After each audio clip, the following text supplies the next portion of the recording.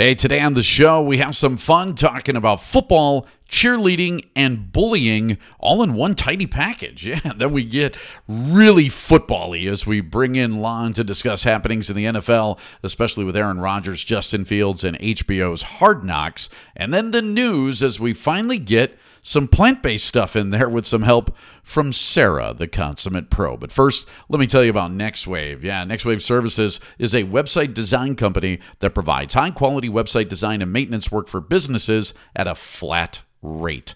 NextWave was born from the idea that everybody needs access to seamless, reliable, and professional website design and maintenance service on a consistent basis. NextWave believes that their excellent track record of repeat business is proof of their commitment to delivering first-class service all of the time. Get a free website consultation when you check them out online at nextwaveservices.com. Founded way back in 1998, which is as old as the internet itself, it's Next Wave Services. It's time now for the Real Men Eat Plants podcast, your daily deep dive into sports, pop culture, beer, and food, all with a plant-based spin. I'm Dee, and along with news anchor Sarah Carlson, producer Eric Rodgers, and the rest, here's a man who always has a plant-based plan before leaving the house, Rich Reynolds.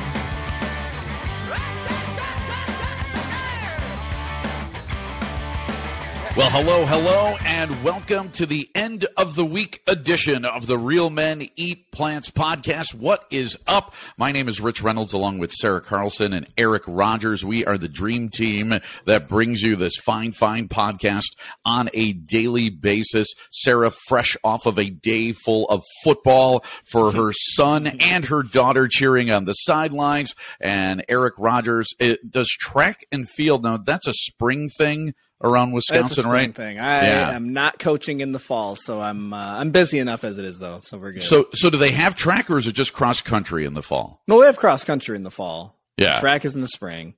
All right, they're staffed up for cross country. You can find him at Eric Rodgers Brand all over social media. Sarah is at News Sarah. I am at RMEP Rich. Find us there, and also go to the website realmeneatplants.com. There you can donate to both the show and a Paul's Party. And oh, by the way, make sure you hit that subscribe button right now so you know when the podcast is coming out, because it'll come out at odd times depending on when we do the show. Like today, we're doing it in the morning rather than our normal afternoon session. So we got lots of stories, I guess, from last night that we were talking about off the air and that we should have probably been recording and had it on the air. But I do want to bring some of that up because we were talking about like cheerleading in high school football and then college cheerleading and all of that. And Sarah has like a double whammy going on. So explain how you have to sit through 6 hours of football, Sarah.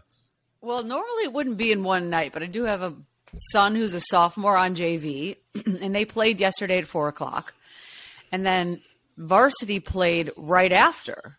So I had a little bit of a transition. I think I had a nasty piece of cold pizza, but varsity played the same opening night. Normally varsity would be Friday. I'm still going to sit through that much football this fall, but it will be Thursday and Friday. Last night, I don't know, somehow that just sucked the life out of me.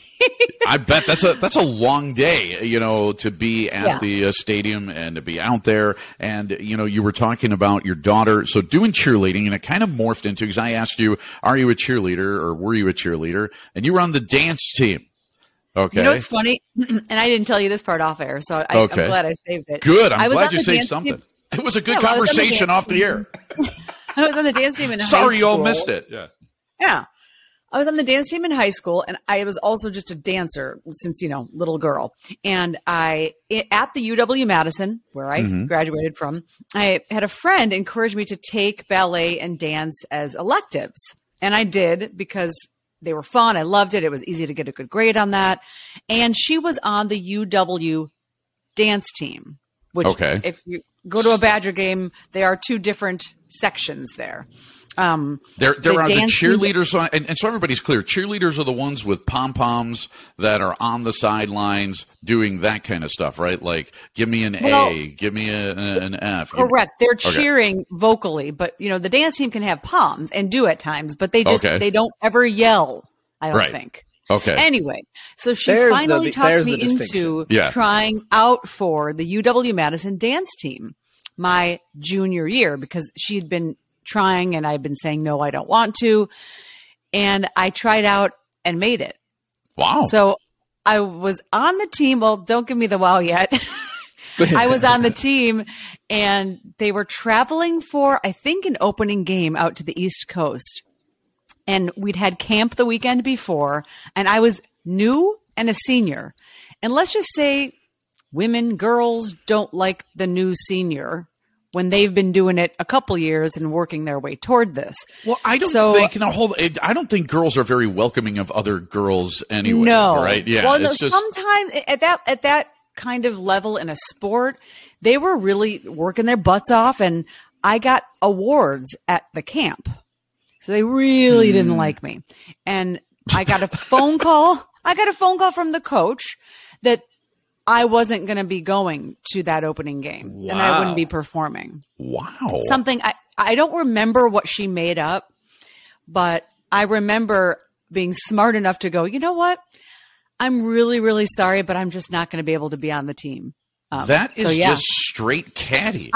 It was crazy. I was on the team for the summer where there was a really strict workout, regimen. I practiced, got to know him a little, and then went, there's that little finger that came that way. I have a hard time. That's the thing, though. Like, you spend all the time and put in the work, and then, if the relationship is just not good, what are you going to do? It was the captains, I believe, who did not like me, and I don't know if they listen or they'll come through, and I do not care because it's been so long, 25 years ago.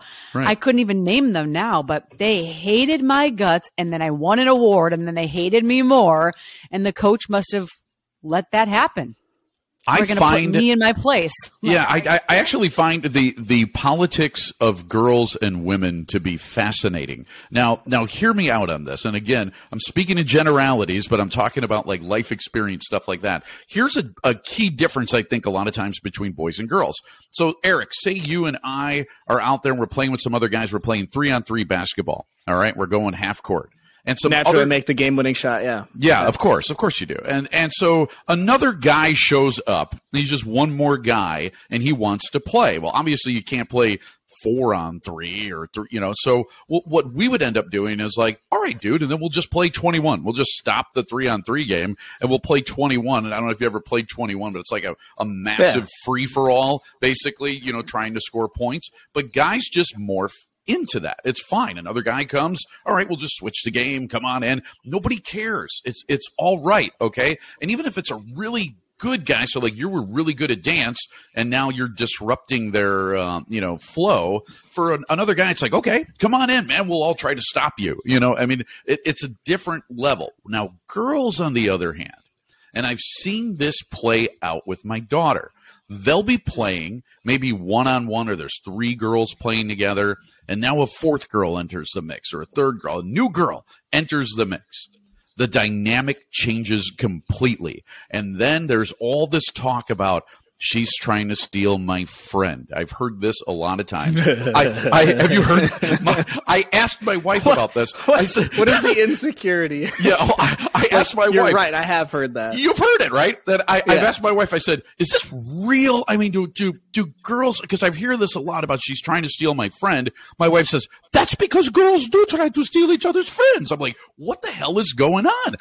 And Sarah makes like that's because they all want to make out with each other. You went from sports. You went from sports to friends. The girls can be very complicated, and I think between the ages of 11 and what was I at the time, 21.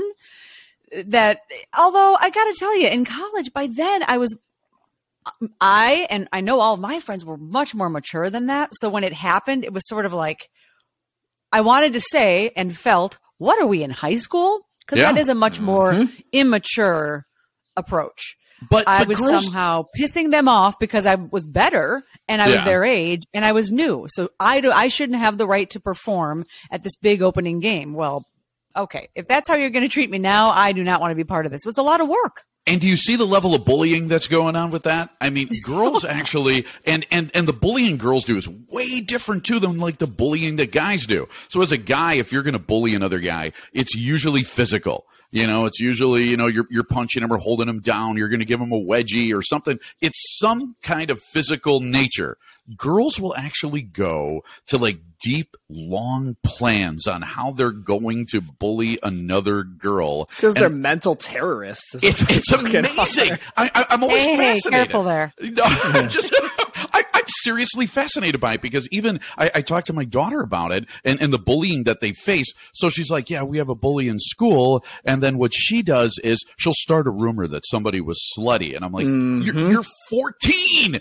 Like what the hell is going on? Wow. This is what they do to each other. And then these reputations happen and there's all this extra drama going on. I'm like, how the hell did this happen? Because with guys, seriously, it's like, okay, dude, I'm going to give you a swirly or something like that. Or, and then they even do swirlies.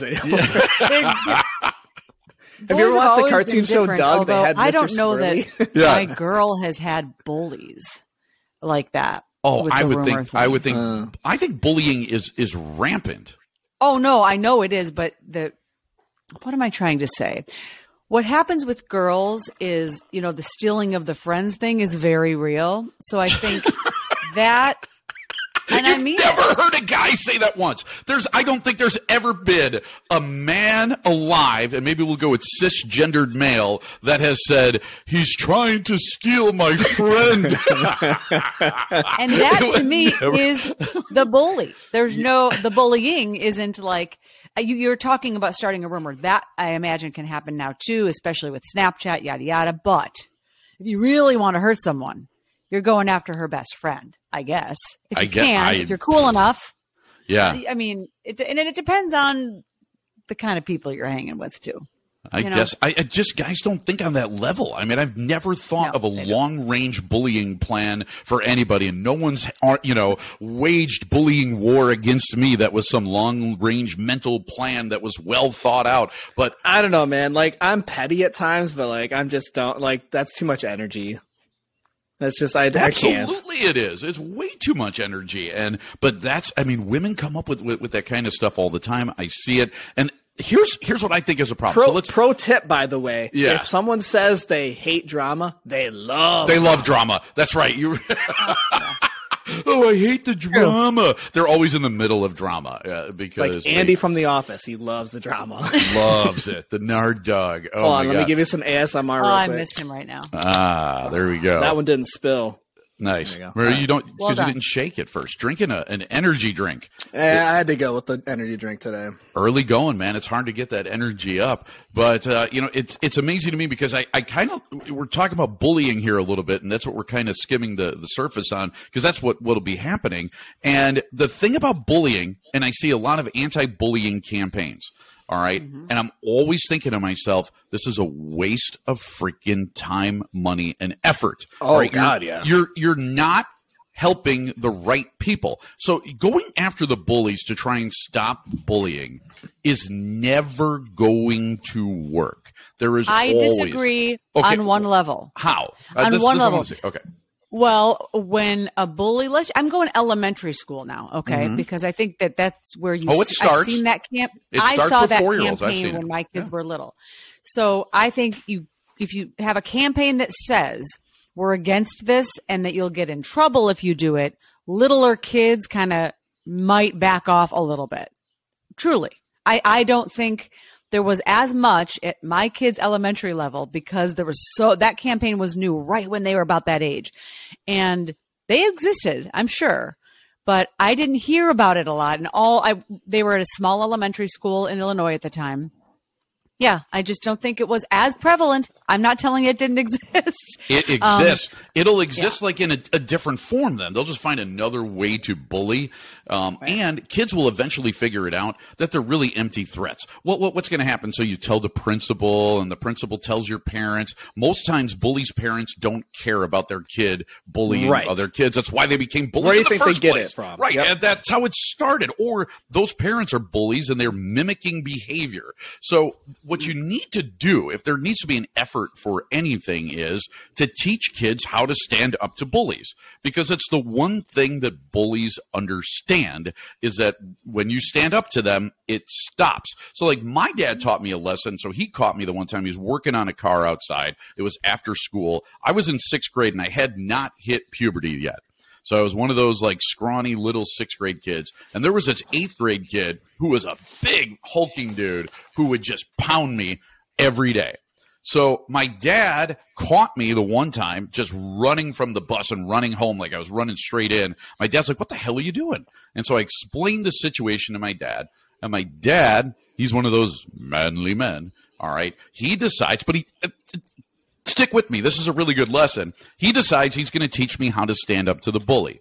And he goes, "You're going to stand up to that kid right now, and you're going to, fight him. This will be the end of it." And I'm like, "Oh, wait." I'm like, "I'm going to get my..." He wants you to fight him. "Oh, yeah, I'm going to get my ass whooped, Dad." Like, no. And he goes, "But that'll be the end of the bullying. So do you want to run every day, or are you going to stand up and fight?" And I'm like, "All right, maybe I'm going to run every day." That was my thought, because running away, I was faster than the other kid, kept me from getting pounded on as much as he was pounding on me. So anyways, my dad said, "Well, then you got another choice. All right, you can fight him or you can fight me." My dad meant it. Okay, so now, now I had a really hard choice to make. I wasn't really physically abused as a kid. I'm not trying to say that I was, all right? But now I had a choice to make, and in my 6th grade mind, I'm like, okay, I'd rather take on the 8th grade kid.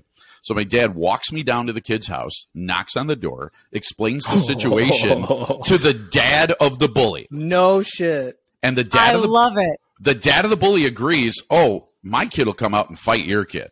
So right there. What? Oh, yeah. Right there on the front yard. I mean, on his lawn. It was go time, baby. Pay-per-view. We went at it.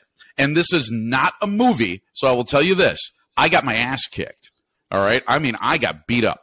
However, I will say this as well. I caught him with a couple of shots. I mean, because when you're a guy and you're fighting another guy, all right, you're still going to catch some shots. People don't know how to fight, though. They're just like swinging haymakers, and you're just you're going to get lucky once, like you said, once or twice. No, and my dad and my grandfather had always taught me like some boxing and stuff like that to kind of defend yourself, and and they had taught me to use elbows and basically. Ooh, that's illegal. Yeah, it's on the amateur level. Nothing's illegal, right? And so, but anyways, I got some shots in. The kid had some blood coming from his nose after it was over, and that was the end of it. Now, it's not like anybody said, "Okay, that's the end of it now. You can't beat up my son anymore." My dad just took me home. My mom, basically wiped off all my wounds, and I was scratched up and beaten up pretty bad. I had a black eye out of the whole thing. Although I will tell you this, even though nothing was ever said about it, that kid never bothered me again. He never came my way once. I cannot believe that parent was like, "Sure." Oh, his dad was like, let's go. Well, his dad was probably a bully. His dad was a bit of a jackass. Asshat, dude. However, I tell you, it's the best lesson I ever learned in my life. And because when I see bullying, I have no problem standing up to the bully because I might get my ass kicked. I understand that. Okay. But I'm going to stand my ground and then they're going to leave me the F alone. And so it was a good lesson to learn. And I think if you pour money and resources into teaching kids how to stand up for themselves, now we got something. Because in a different way, perhaps. Well, yeah, I'm not abdicating violence. I'm not saying this was the absolute just greatest go to the solution. Bin right? And get some brass knuckles. Oh God. Okay, so now we have to go. I have to know, Eric. Have you been in fights? Like, did you? I get bullied or just never had to get into a physical fight. What usually happened was I was the rich. I would run away. There was time that I got hit, but I never got to make a hit. Definitely like more verbal, like harassment and bullying, but it wasn't until I said something to a teacher and to that kid that it stopped and it never happened again. See, now in my day, I'm gonna go old man. And back in my day, if you would have told a teacher or a parent that you were being bullied, my God, the bullying would be 10 times worse. I mean, there would be kids coming out of the woodwork defending the bully. Well, my mom, oddly enough, my mom actually was she would babysit and ran a daycare, and one of the kids who bullied me at school was one of the kids from the daycare at home. Mm-hmm. So I got it every time. It was just like annoying. And then so he stopped, and then obviously he stopped going to the babysitting at my mom's house. But wow, you were lucky. I've never been in a physical altercation in my life, and I'm lucky to have never been. I'm an only child. No hair pulling. Only once in 7th grade, someone told me, I can name her, but I won't. So and so wants to kick your ass. And I remember being afraid of her because she was bigger than me. And I remember thinking, why? I think I'd known her since kindergarten. And I think it was just a rumor. I used to be afraid of, being outside before and after school, because what if this girl walks up to me? And that never happened. And I don't have anyone who ever did that. I don't know. A lot of girls have been. They were intimidated by you, is what it was. What'd you say? They were intimidated by you, which is why you never got in a fight. I was very little. I've had these tattoos since 4th grade, so that's why I never been in a fight. There you go. Yeah. No, Sarah, they were just worried you were going to start a rumor about them being slutty. So I don't do that. I heard she dances. Yeah, that was always my favorite too. If a girl didn't like another girl and she would go up to a guy like in high school or college, point that girl out and be like, "Oh, she's such a slut." And I was thinking to myself like, "Wow, really? Like, great." Yeah. That was like, have you seen the movie Big? Yes. When so Tom Hanks' character gets in the office for the first time, that guy goes, "Say hi to her and she's yours." You didn't understand. You didn't get it. Love it. Okay, we're gonna away from her then. we're gonna talk a little bit of football next and Hard Knocks, and bring in Lon before we finish with the news that is coming up next. All right, I've got something that I think is pretty cool to tell you about right now, and that is our partnership with Paul's Party. That's right. The Real Men Eat Plants podcast has teamed up with Paul's Party, a charity that funds fun, and that's F-U-N, all capitalized, for kids with physical disabilities. Now, here's how it works. Just go to our website, realmeneatplants.com, and click on the link for our Paul's Party fundraiser.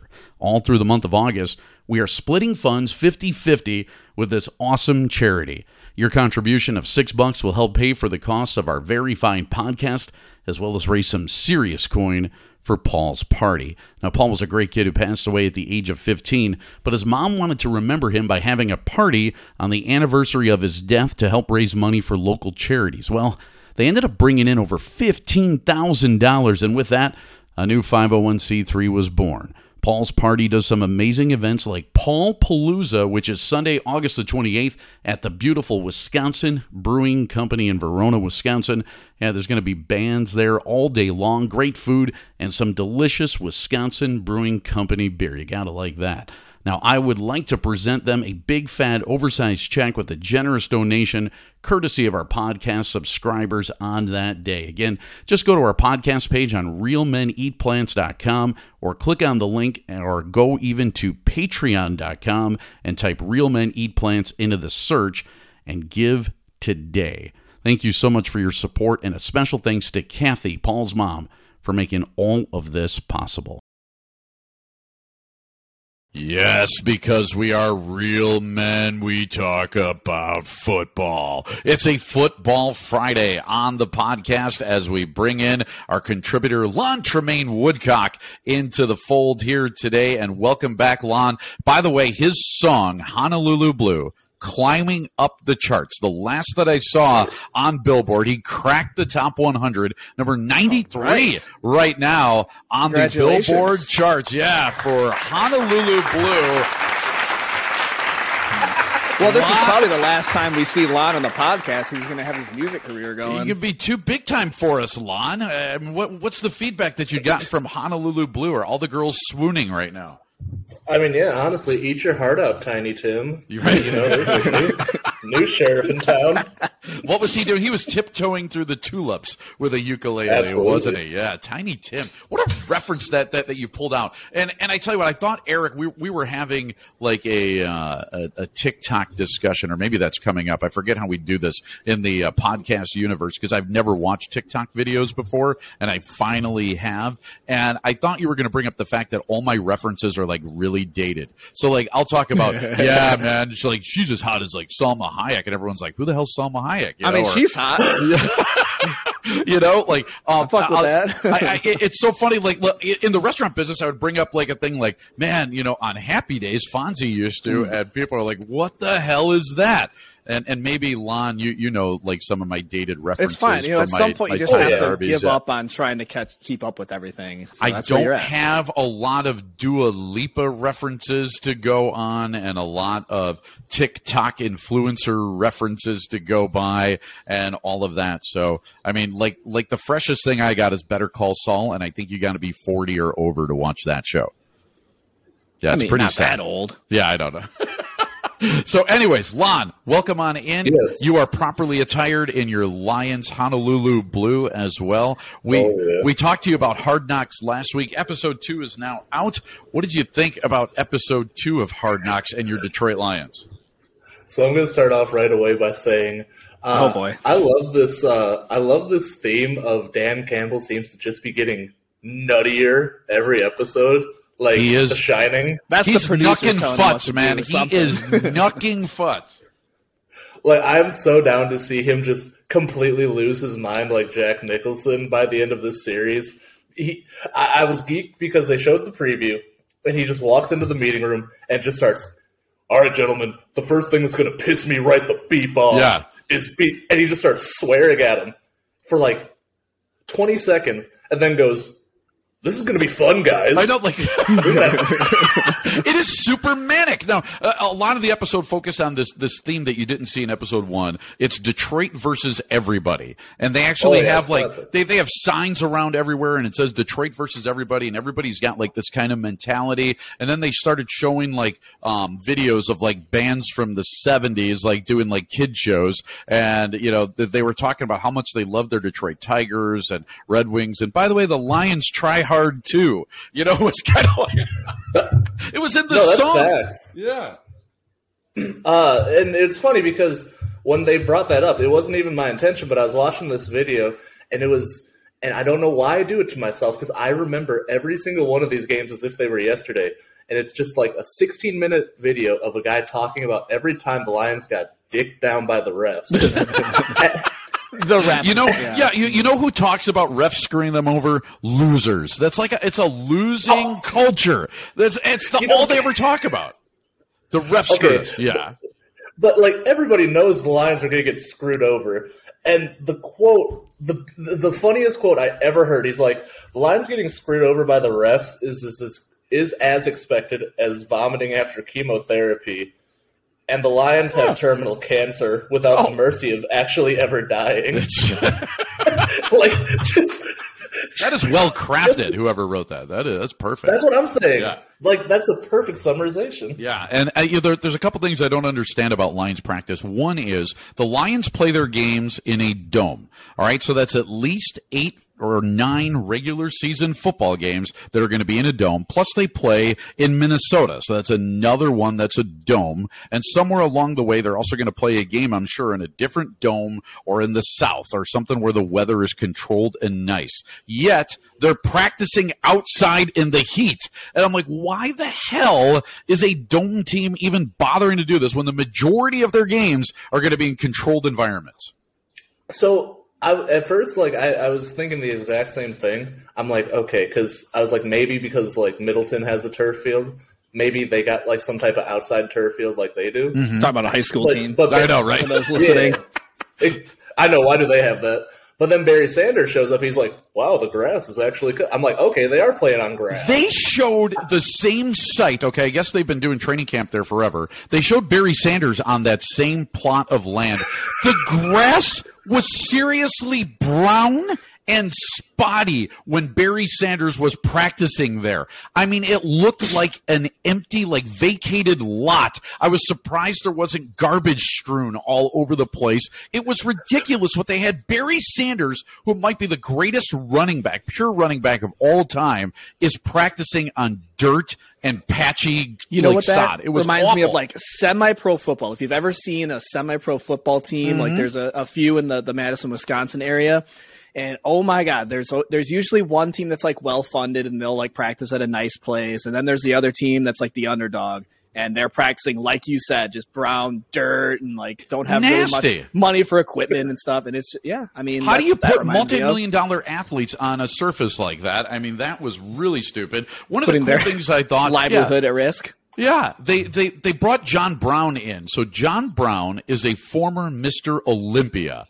okay? And he's got to be pretty damn old now. He might be in his 60s, all right? Dude's still kind of ripped. He's not as big as he once was, like competition John Brown, but obviously he's ripped. Now, his sons play in the National Football League. There's Amon St. Brown, who's on the Lions, and Equanimous St. Brown, who was on the Packers and is now on the Bears. So he's got two wide receiver sons that are in the NFL. I think Amon St. Brown is definitely the better and more accomplished of the two. Oh, yeah. And so, but it was kind of funny. So they were showing them training, and Amon St. Brown, they're talking to him, and he's pissed off that he was taken 112th overall. So he memorized like every wide receiver who was taken in front of him and what college that they went to. And I was thinking to myself, so he's got a chip on his shoulder. But I think like sports, like athletes and stuff like that, they manufacture these chips. Because if you think about it, he's the 112th best player in the world that was taken in the draft at that point. So he was the 112th best person on earth,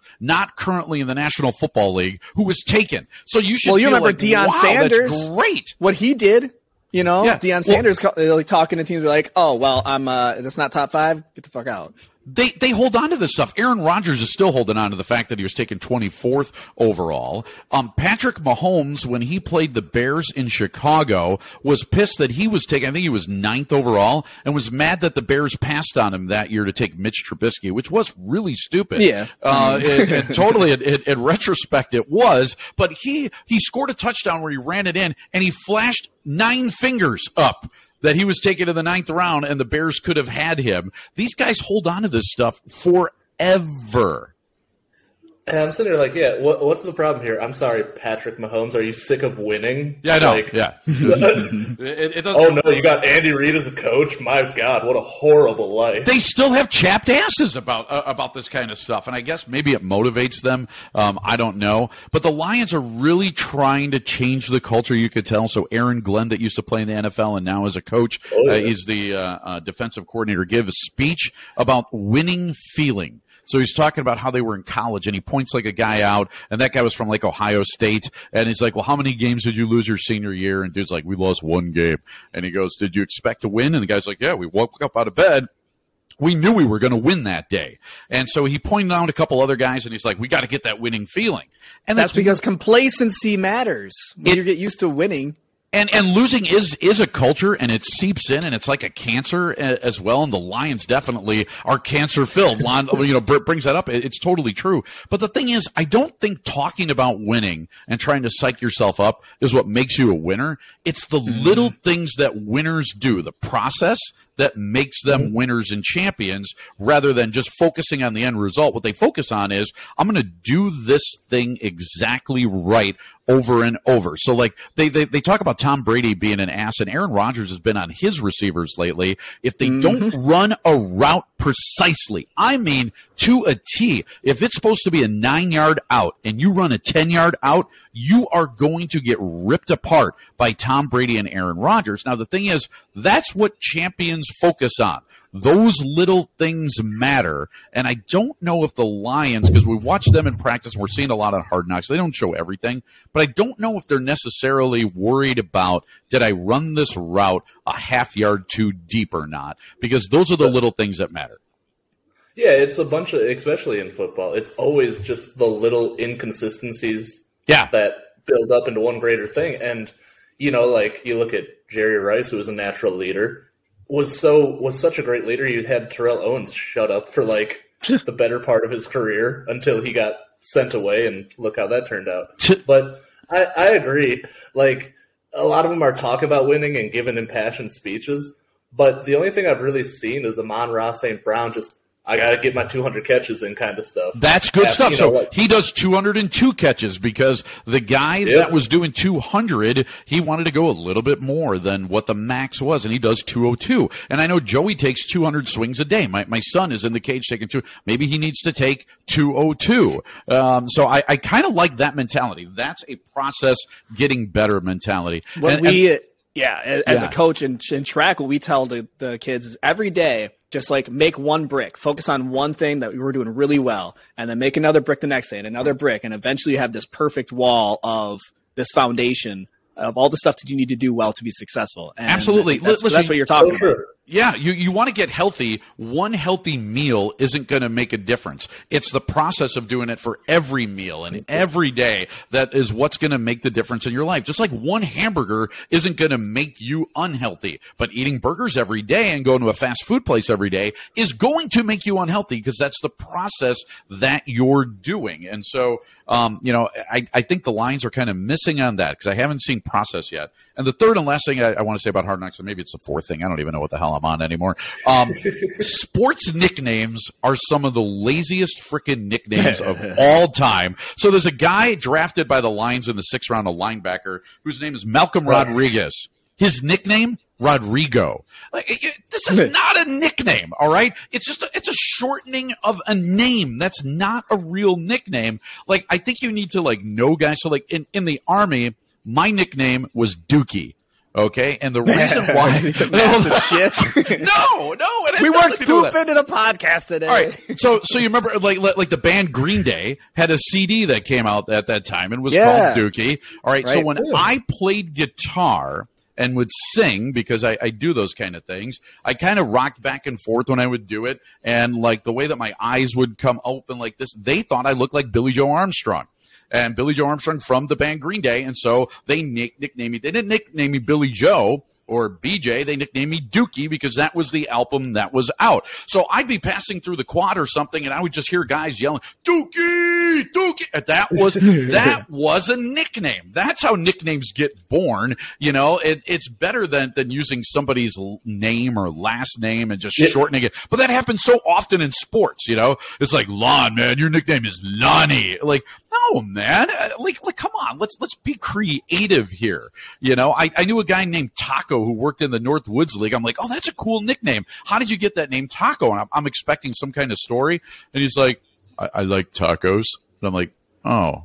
No, exactly. It's still better than using his name, though, I guess. The last good sports nickname, and you got Chef Curry. I'm you got real creative. Yeah, right. The last interesting one was Kobe Bean Bryant, and you're like, why is he nicknamed Bean? Right. And stuff like that. But you can feel the camaraderie in that. It's not just the killer or that kind of stuff. A lot of them too. King James. Yeah. Well.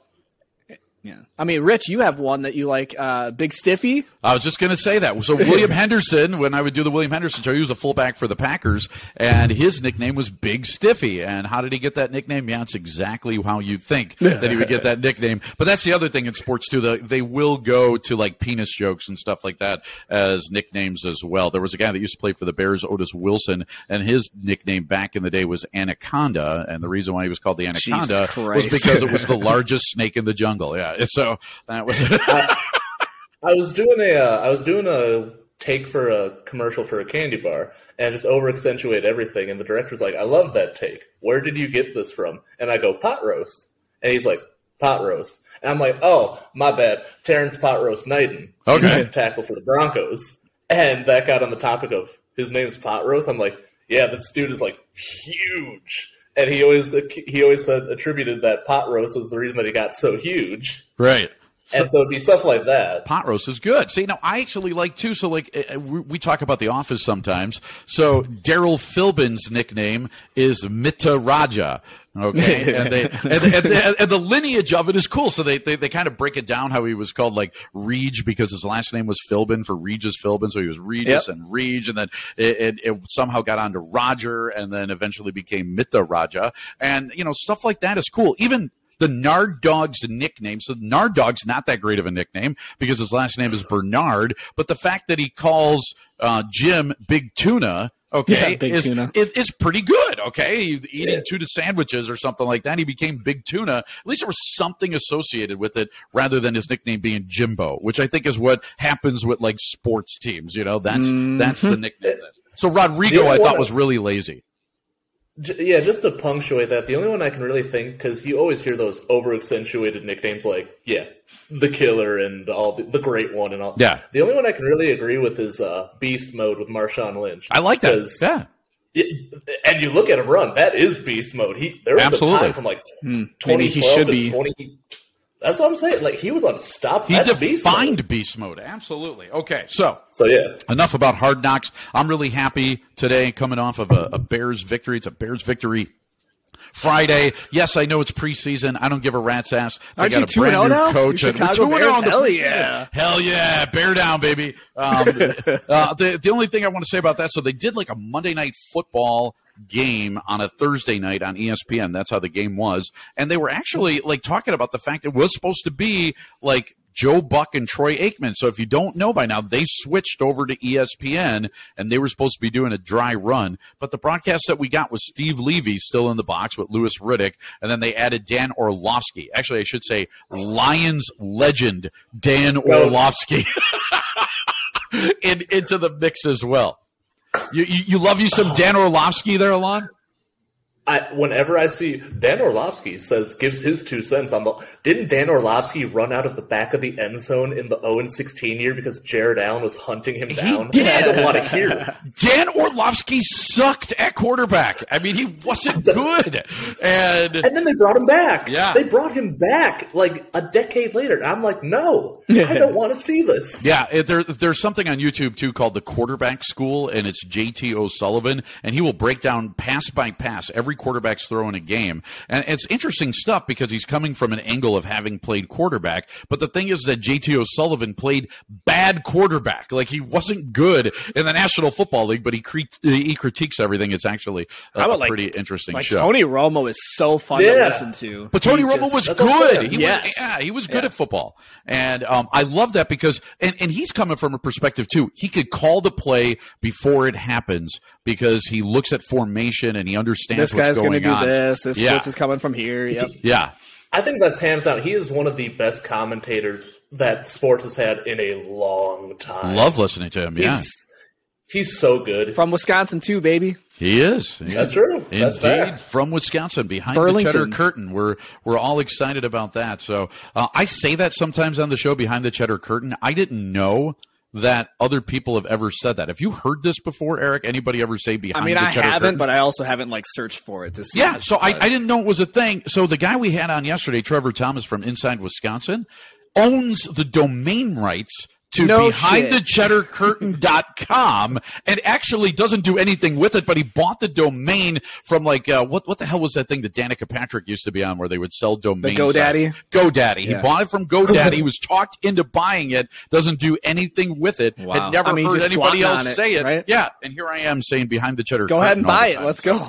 I know. I should get it off of him and do nothing with it as well because I don't know what the hell I would actually do with it. Okay, Lon, so about football on the field, your Detroit Lions played last week. Who did they play? Was it Cardinals? They played the Falcons. The Falcons, that was it, and ended up losing in that one. But how do you think your team looked in limited action?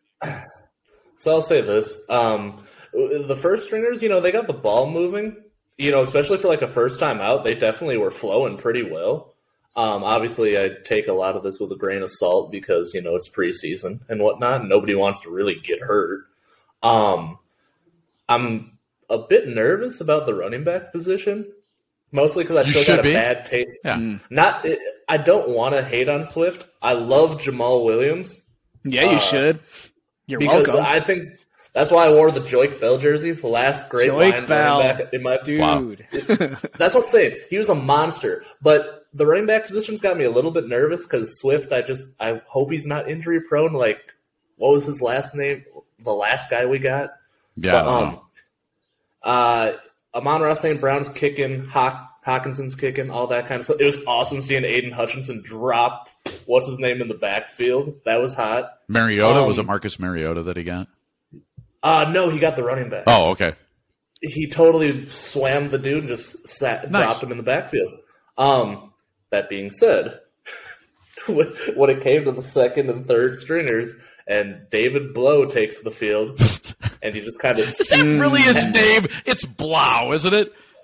No, I'm pretty sure it's Blow. Pronounced Blow. He does blow, but Blough. I thought it was Blau. No, he could be blow. Blow. When he too, or blows the something, lead. And now they're talking about by the end of this week, Mason Rudolph could be a Detroit Lion. I go, lovely. Yeah, there we go. Scraping the barrel. Speaking of quarterbacks, Eric, did you check out Jordan Love in his first game? How did Mr. Love do?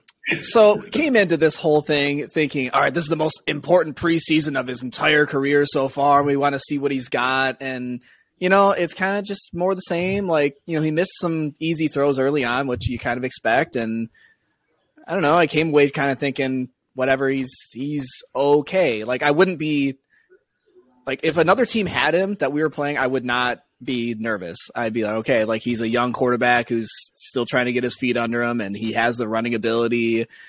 He's a decent game manager right now, but he's not the future, at least at this point. So I'm kind of just I'm lukewarm on him. I don't hate the idea of having him if we need him, but I would not have a huge degree of confidence that if we needed to win a game with him. So I kind of just feel the same. If Aaron Rodgers goes down, I've actually heard this from national prognosticators and people that do it for a living. They're saying that the Packers are following a different script this year. Okay, so what the idea is behind LaFleur and how he's going to do it, because they don't have very good wide receivers, and Aaron Rodgers has already said as much. I mean, he was all over his wide receivers this week. That's so true. Yeah, and so they're saying the Packers, their own creation that did, they did it themselves. They have a very good defense though, do the Green Bay Packers, and they can run the ball. And what they're going to do, you're going to see a lot more Packers games that are based on defense and running, and then letting Aaron Rodgers win it in the fourth quarter by being Aaron Rodgers. This is the thought process behind everything, and I'm like, really? I don't want to have freaking that doesn't sound right. Be nervous the entire game waiting for Aaron Rodgers to make a comeback. What I have heard though is you're going to expect to see more passes, to the running backs. So throwing out of the backfield, and do it that way. So. I mean, when you don't have – remember when the Packers had Ty Montgomery and they changed him from wide receiver to a running back? That was so embarrassing. It was. So I don't want it to be another one of those years where we're like, I don't know what to do. But reverse order, I don't know what to do. I don't have any receivers, so we're going to make our running backs our receivers. And plus, with coming from a Lions defensive standpoint, when we had Ndamukong Suh, get Eddie Lacy back. Cheeseburger ready. Or Khalil Mack on the Bears. Aaron Rodgers has always been that king chess piece where if you can get him and keep him down, it's over. You got this in the bag. Packer fans kind of crap their pants and go, oh, crap. Easier said than done, though.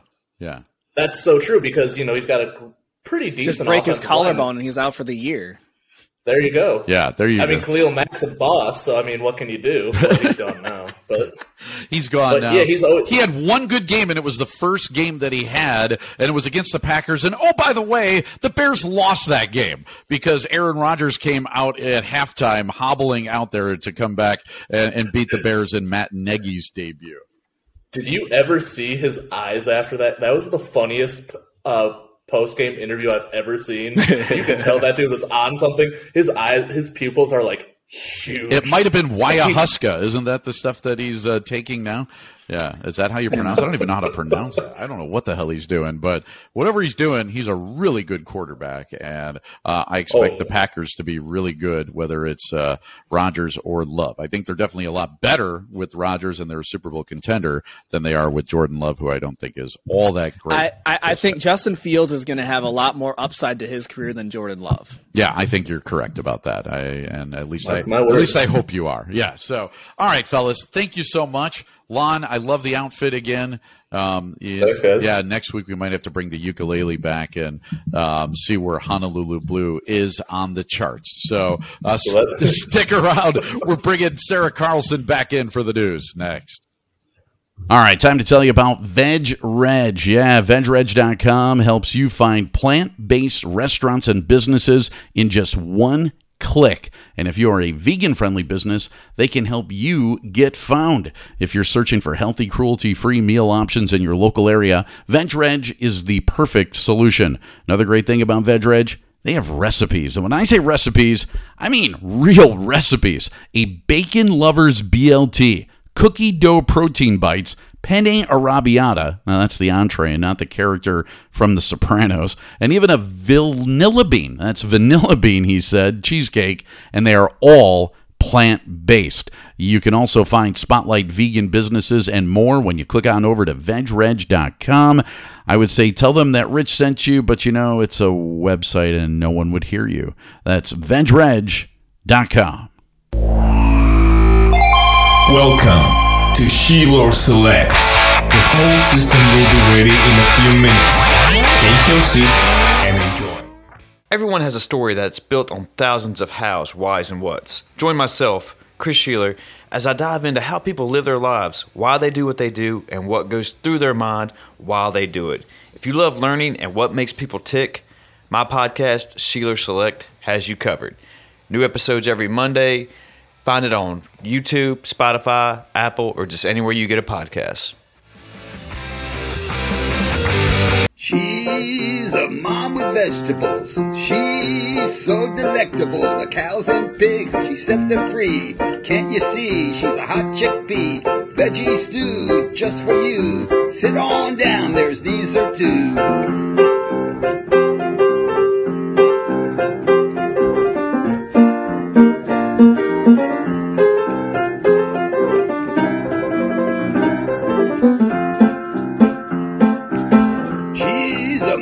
Vegetables. She's so delectable. Cows and pigs, she set them free. Can't you see? She's a hot chickpea. Veggie stew just for you.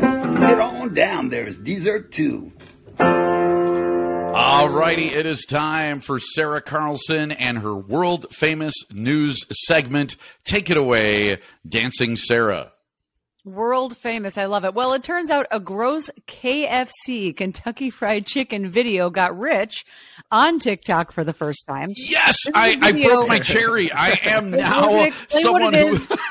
We're going to explain what it is first. I think that's what Gen Z says. Okay, yeah. This is a video posted by a KFC employee showing how the gravy is made. Mm-hmm. Many responding, I wish I never saw this. Others defending it a bit. It's interesting. So this is a worker from the UK posting under the name Cheddar 4.7, if you want to go look it up, showing the worker adding water to a container of what's known as crackling, which is basically the pieces of chicken that come off when they're cooked in the fryer. After frying it in, they add a packet of what looks like seasoned flour, and from there it's mixed, cooked, stirred, and then poured on those potatoes that so many KFC fans know and love. Now, keep in mind, have to say this, the video was made overseas. Who knows how it's made here? I guess it would be similar. TikTokers from around the world were weighing in, some saying it's true many gravy recipes call for crackling, also known as drippings, depending on where you are. They do, using bits of leftover meat to add flavor. I know that's why my mom makes me vegan gravy at Thanksgiving. So this is just the latest TikToker to share some fast food secrets in the app. I guess back in June, it was Subway, and something went viral about how the chain's tuna is made, and also Chick-fil-A lemonade. I don't know. Yeah. But, Rich, you don't how was know your TikTok experience? Oh, my goodness. You know, that was the first TikTok video I've ever seen. And all I was thinking to myself is, I don't know why anybody is surprised. But, dude, thank you. Yeah, this is how stuff is made at fast food restaurants. Now, my background was in casual dining and fine dining, and I owned a restaurant. I was general manager of a restaurant, district manager, stuff like that. And I worked in fine dining as well, which is a completely different restaurant experience than fast food. I went into that because there was actually more money in it to do district manager for that. And so I'm doing this, and you don't want to know what the hell goes on behind the scenes. It's coming out more and more. But the stuff that you eat at fast food, I am telling you right now, from someone who's worked in the industry, there is nothing good about it, period. Now, you might like the actual sugar and salt, sodium rush that you get from it and all that fat and the way it sits on your stomach afterwards and you get into a food coma. But let me tell you, it is all gross. It is tremendously disgusting. It is full of tons of chemicals and crap. And that, TikTok video wasn't the worst thing that I've seen happen at a fast food restaurant and I'm or sorry. how things are made. It didn't even look gross to me when I watched it either. No. Pardon the language, but people who are like so grossed out and like, oh my God, I can't believe what I just saw. Bunch of fucking pussies. That's like that's how gravy's made. Can't say that on TV. Come on, that's how gravy's made. Fine. This is not. It's like I don't know. Arby's has gravy too. It's real. Arby's basically it's just that powder packet with water, with hot water. That's all that it is. And it's fake. Yeah, bake it for 30 minutes and what come do out, and that people was think? gravy. Yeah, exactly. It's fast food. The cow. I don't. Everything is frozen. Everything is gross. So what passes as like roast beef at a fast food restaurant? Let me tell you how that works too. Maybe you don't want to know, but maybe there should be a TikTok video about this. Okay, so at a meat processing plant, when they start slicing up a dead cow, they'll take the best cuts first. So that's where you get like your fillets from and what have you, your strip steaks, all that kind of crap. They eventually get to like brisket and stuff, but they have actual conveyors that will move, and so there's stuff that hits the floor. So the stuff that hits the floor is all the small pieces of cow. So the best pieces are up on top, and then they fall through, and you can make other things out of them. And then there's like a ground beef level that'll hit that kind of stuff. And then there's the stuff that hits the floor. The stuff that hits the floor, and Sarah's already making a face. Eric is choking. I'm laughing. These little pieces of leftover cow that hit the floor that are also full of like, the lips and assholes, the trite thing that everybody says. This hits the floor. They take this and ground it up. And then once they grind it up, they turn it into what's called pink slime. And pink slime happens when you actually like cook it. So you can't sell pink slime without it being cooked. So you can't buy like a raw hot dog. All hot dogs are pre-cooked. So they weren't just being nice. No. So because otherwise you'd get really sick. I mean, it's just disgusting. These are like pieces of innards and intestine. I mean, anything that comes down all the way that hits the floor, they turn into pink slime. Now, what passes as roast beef at fast food places, that pink slime is injected into a mold. And then that mold is cooked and then flash frozen, and then it will come to a fast food place in a block. So it's not like you're getting roast beef like you might think like you get from a butcher where it's like a big piece usually of like rump roast or something like that. Rump roast comes from like the ass of the cow. So basically it's this mold. Then they cook the mold, flash freeze the mold, send it to you. That mold then gets defrosted and then reheated in an oven so that it's hot. And then it's sent to you either fresh off a slicer or off a microwave. This is how lunch meats are made, by the way, too. So when you get like turkey in a store and it's called turkey breast, it could have came from the turkey breast at one time, but it was little pieces that were then molded. Then they got to, put dyes in it, things and flavorings. And oh my God, you don't want to know what that is. I mean, it's just none of this, guys. My brother in Christ. What the hell? Is good. None of this surprises me, but I can't. Many listeners can't see my face. The vegetarian who's not even consuming it, I'm going to throw up. I'm worried about. Yeah, get this. So like all the lunch meats like at Subway and stuff like, I mean, this is where it comes from. And then the CDC, you could go there right now. You can go to the cdc.gov website. All right. And they list like carcinogens. All right. Meat like that, like processed meat, is on the same level as cigarettes as far as being a carcinogen. I think they call it a level 5 carcinogen, which is like the top thing that could cause cancer is processed meat. And people eat it like crazy. People eat processed meats all the time, and that is how they are formed. It is one of the most disgusting things ever. So there's that saying, people like the sausage, but they don't want to know how the sausage is made. I thought of that same phrase when I was thinking about the show today. Yep. And that was like that TikTok video. Some people are grossed out by that. That's one of the least gross things I've seen come out of fast food. I didn't think that was that bad at all. Well, Rich, you win as far as the grossest thing. That description got me. But I'll tell you, I've talked about my own personal experiences. I was a vegetarian. I was grossed out watching the turkey being made on Thanksgiving. That's pretty gross. But what you just gave me, I'll do you one now better. Now I won't be hungry for lunch. Thank you. Here we go. Do you know there is actually an allowable amount of rat hair and rat feces that are allowed in pink slime? That's a real thing. Because they know it can't be free of rat hair and rat feces, so there's a certain amount that's allowed in there. But it's cooked. I don't think you're going to get sick from it. Just know that it exists and it's in your food. I do love the argument, though, that people will make like, hey, I've never got E. coli from eating such and such. And it's like, yeah, but the lettuce just comes from the ground, so that's a lot better than pink slime. Right. So. Yeah. It is. Good luck. Washing lettuce is better than eating pink slime. I agree. Well, that's a good title for a book of something. There you go. Well, moving on in the news, boys. Here is an interesting one. I'm going to bully you over that one. A restaurant called Slutty Vegan. Yes. Hell yeah. Have you heard of this from Making Headlines? Speaking of Pinky Cole from Slutty Vegan. I love her. Yeah, that's who it is. Slutty Vegan has gained national attention for fast, casual foods. Also some community involvement. Pinky Cole is giving back. And these raunchy menu names, I went to their website. And so, it started out in Georgia, just so you know, where customers could order a one-night stand, Hollywood hooker, super slut, and the list goes on. There, nice. Hell, these names are because I'm a good girl. Not PG-13. I love that. Like Sarah's like she's got a little bit of a tinkle in her eye or twinkle in her eye. I mean, actually, and she's giggling a little bit like a sophomore or something because like, oh my God, look what they call this. It's pretty funny though. News anchor, for God's sake, I don't even know. You wear the shirt. So now the founder revealed she's she's going to continue in Atlanta, but bringing the popular food to New York City in the spring. So this is it's catchy.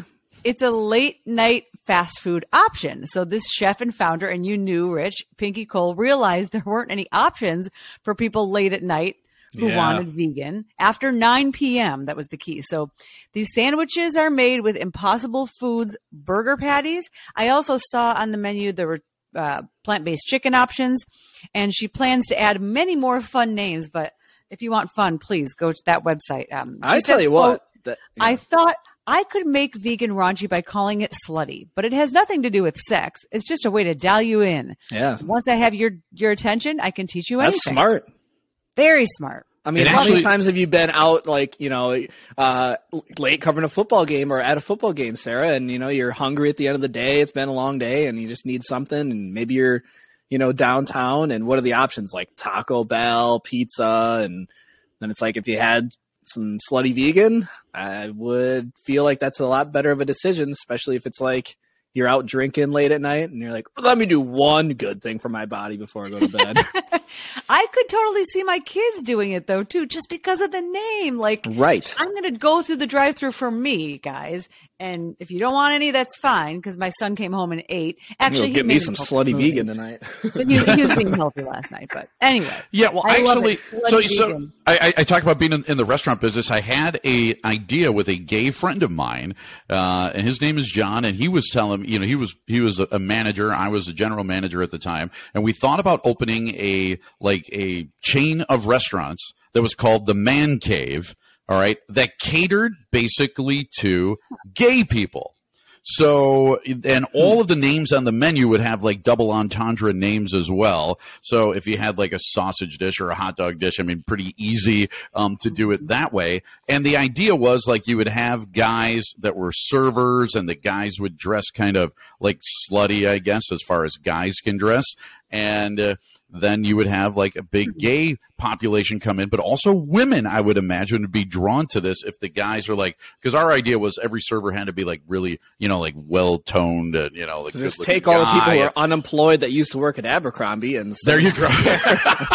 and throw them out there. And it was called the Man Cave. So, Pinky Cole at least followed through on her vision for the slutty vegan, and love it. Absolutely love it. Yeah. So wish I would have followed through. I think it's $1 million idea, or that $1 million idea nowadays isn't worth that much. Oh, so, yeah, and I think I read there were other cities she's taken it to. She's gonna do well. Yeah, especially good for her. Starting next in New York City after like kicking ass in Atlanta. Kidding. That's really impressive.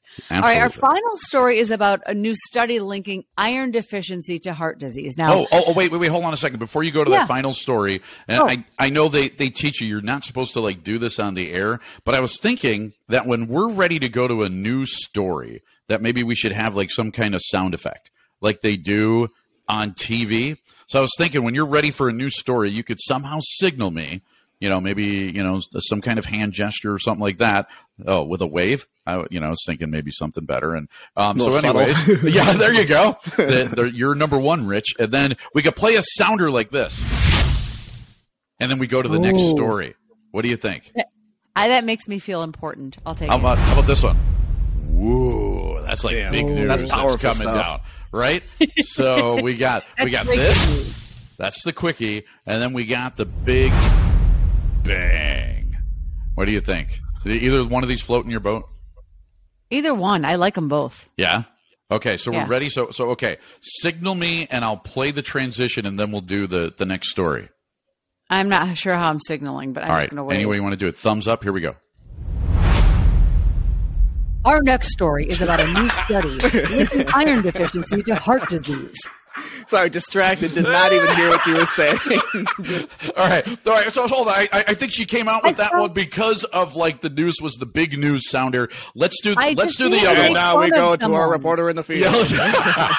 I needed to be like in my head making fun of someone. Right. Okay. According to a new study reported by thebeat.com, 10% of new heart disease cases that show up later middle. I'm messing up now because I'm trying to read like a. Hold on, we'll try it again.